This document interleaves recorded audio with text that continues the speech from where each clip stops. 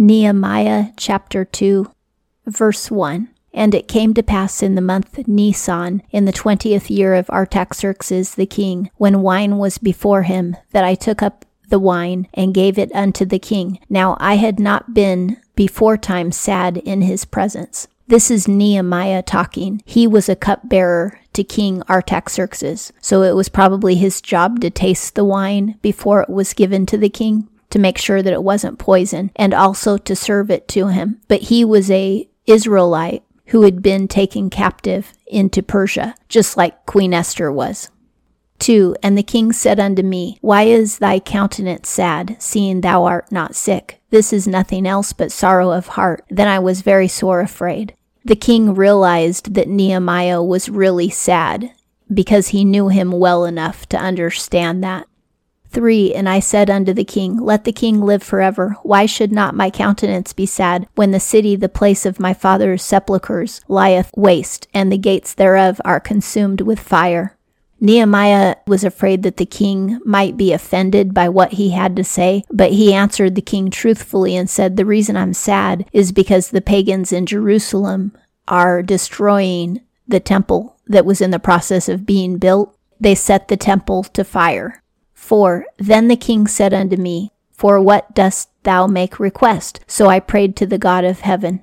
King Artaxerxes was the stepson of Queen Esther, and he must have really liked Nehemiah a lot, just as Daniel was favored in Babylon by King Nebuchadnezzar. King Artaxerxes asked Nehemiah, What do you want? I'll do whatever you want.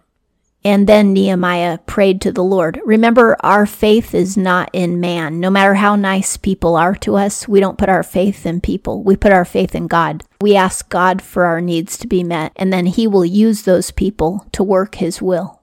5. And I said unto the king, If it please the king, and if thy servant have found favor in thy sight, that thou wouldst send me unto Judah, unto the city of my father's sepulchres, that I may build.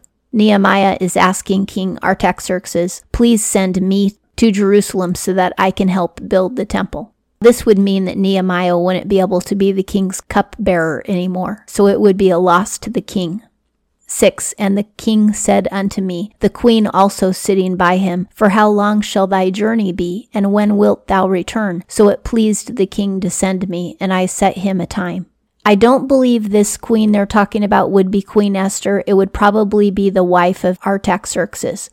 But both of them must have really liked Nehemiah, because both of them wanted to know when he could come back. 7. Moreover, I said unto the king, If it please the king, let letters be given me to the governors beyond the river, that they may let me pass through till I come unto Judah. He'll need letters of introduction that allow him to travel freely and not be harassed because he's a Jew. 8. And a letter unto Asaph the keeper of the king's park, that he may give me timber to make beams for the gates of the castle which appertaineth to the house. The castle that appertaineth to the house might be the old palace that was next to the temple, or it could have been another castle that was built near the temple. And for the wall of the city, and for the house that I shall enter into. And the king granted me according to the good hand of my God upon me. Nehemiah had asked that one of the letters allow him to take timber from one of the king's personal forests, and to use that timber not only to build himself a shelter, but also to rebuild the wall of Jerusalem and to rebuild the castle near the temple. 9. Then I came to the governors beyond the river and gave them the king's letters. Now the king had sent me with captains of the army and horsemen. The king was pretty awesome to send Nehemiah with captains and horsemen to protect him.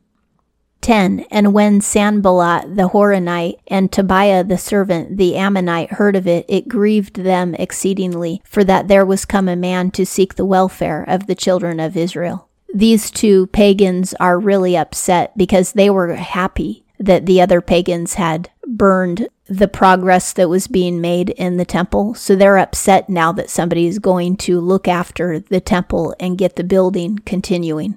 11. So I came to Jerusalem and was there 3 days. 12. And I arose in the night, I and some few men with me, neither told I any man what my God put into my heart to do for Jerusalem. neither was there any beast with me, save the beast that I rode upon. Nehemiah just had the one donkey, maybe it was a horse, I'm not sure, that he was riding.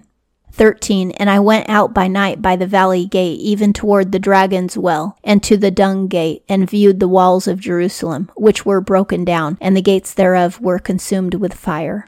For some reason, Nehemiah didn't want anybody to know what his purpose was at this point, so he went out in secret in the nighttime to look at the damage that had been done to ascertain what it would take to fix everything. The dragon's well, I don't know why it was named the Dragon's Well. There's probably some reason. But dragons are mentioned in the Bible. And when we get to the book of Job, we'll read a big passage about dragons in the book of Job. They were real creatures who really did exist. And in my personal opinion, what scientists call dinosaurs today, a lot of those were what the Bible calls dragons. 14. Then I went on to the fountain gate and to the king's pool, but there was no place for the beast that was under me to pass. When he went to the fountain gate and the king's pool, it must have been that it was so rugged there and so torn up that his donkey couldn't cross that area. 15. Then went I up in the night in the valley, and viewed the wall, and I turned back, and entered by the valley gate, and so returned. Nehemiah is explaining all the angles that he looked at to see what had gone on in Jerusalem, what damage was done, and what repairs needed to make.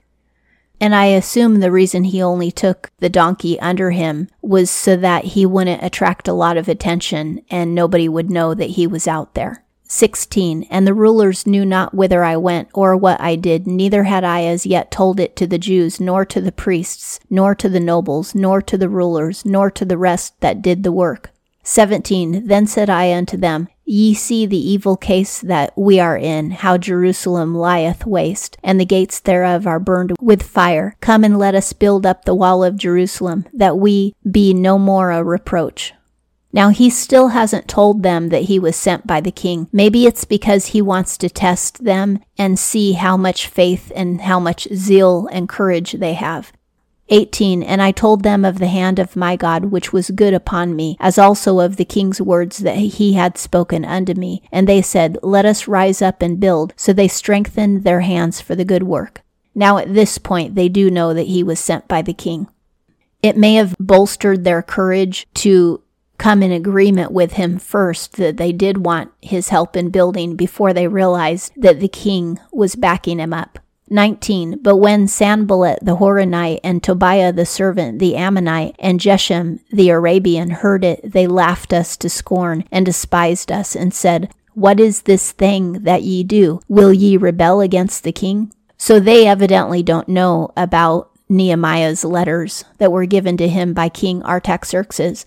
These three pagans, Sanballat, Tobiah, and Geshem, are all assuming that King Artaxerxes doesn't know that Nehemiah is even there. 20. Then I answered them and said unto them, The God of heaven, he will prosper us. Therefore we his servants will arise and build, but ye have no portion, nor right, nor memorial in Jerusalem. And again, the pagans are being told for the second time that it isn't their place to rebuild the temple. They need to keep their hands out of it. Nehemiah has taken authority over the pagans in the name of God, not in the name of Artaxerxes, because remember, it's God who he has his faith in, not man. And that concludes Nehemiah chapter 2.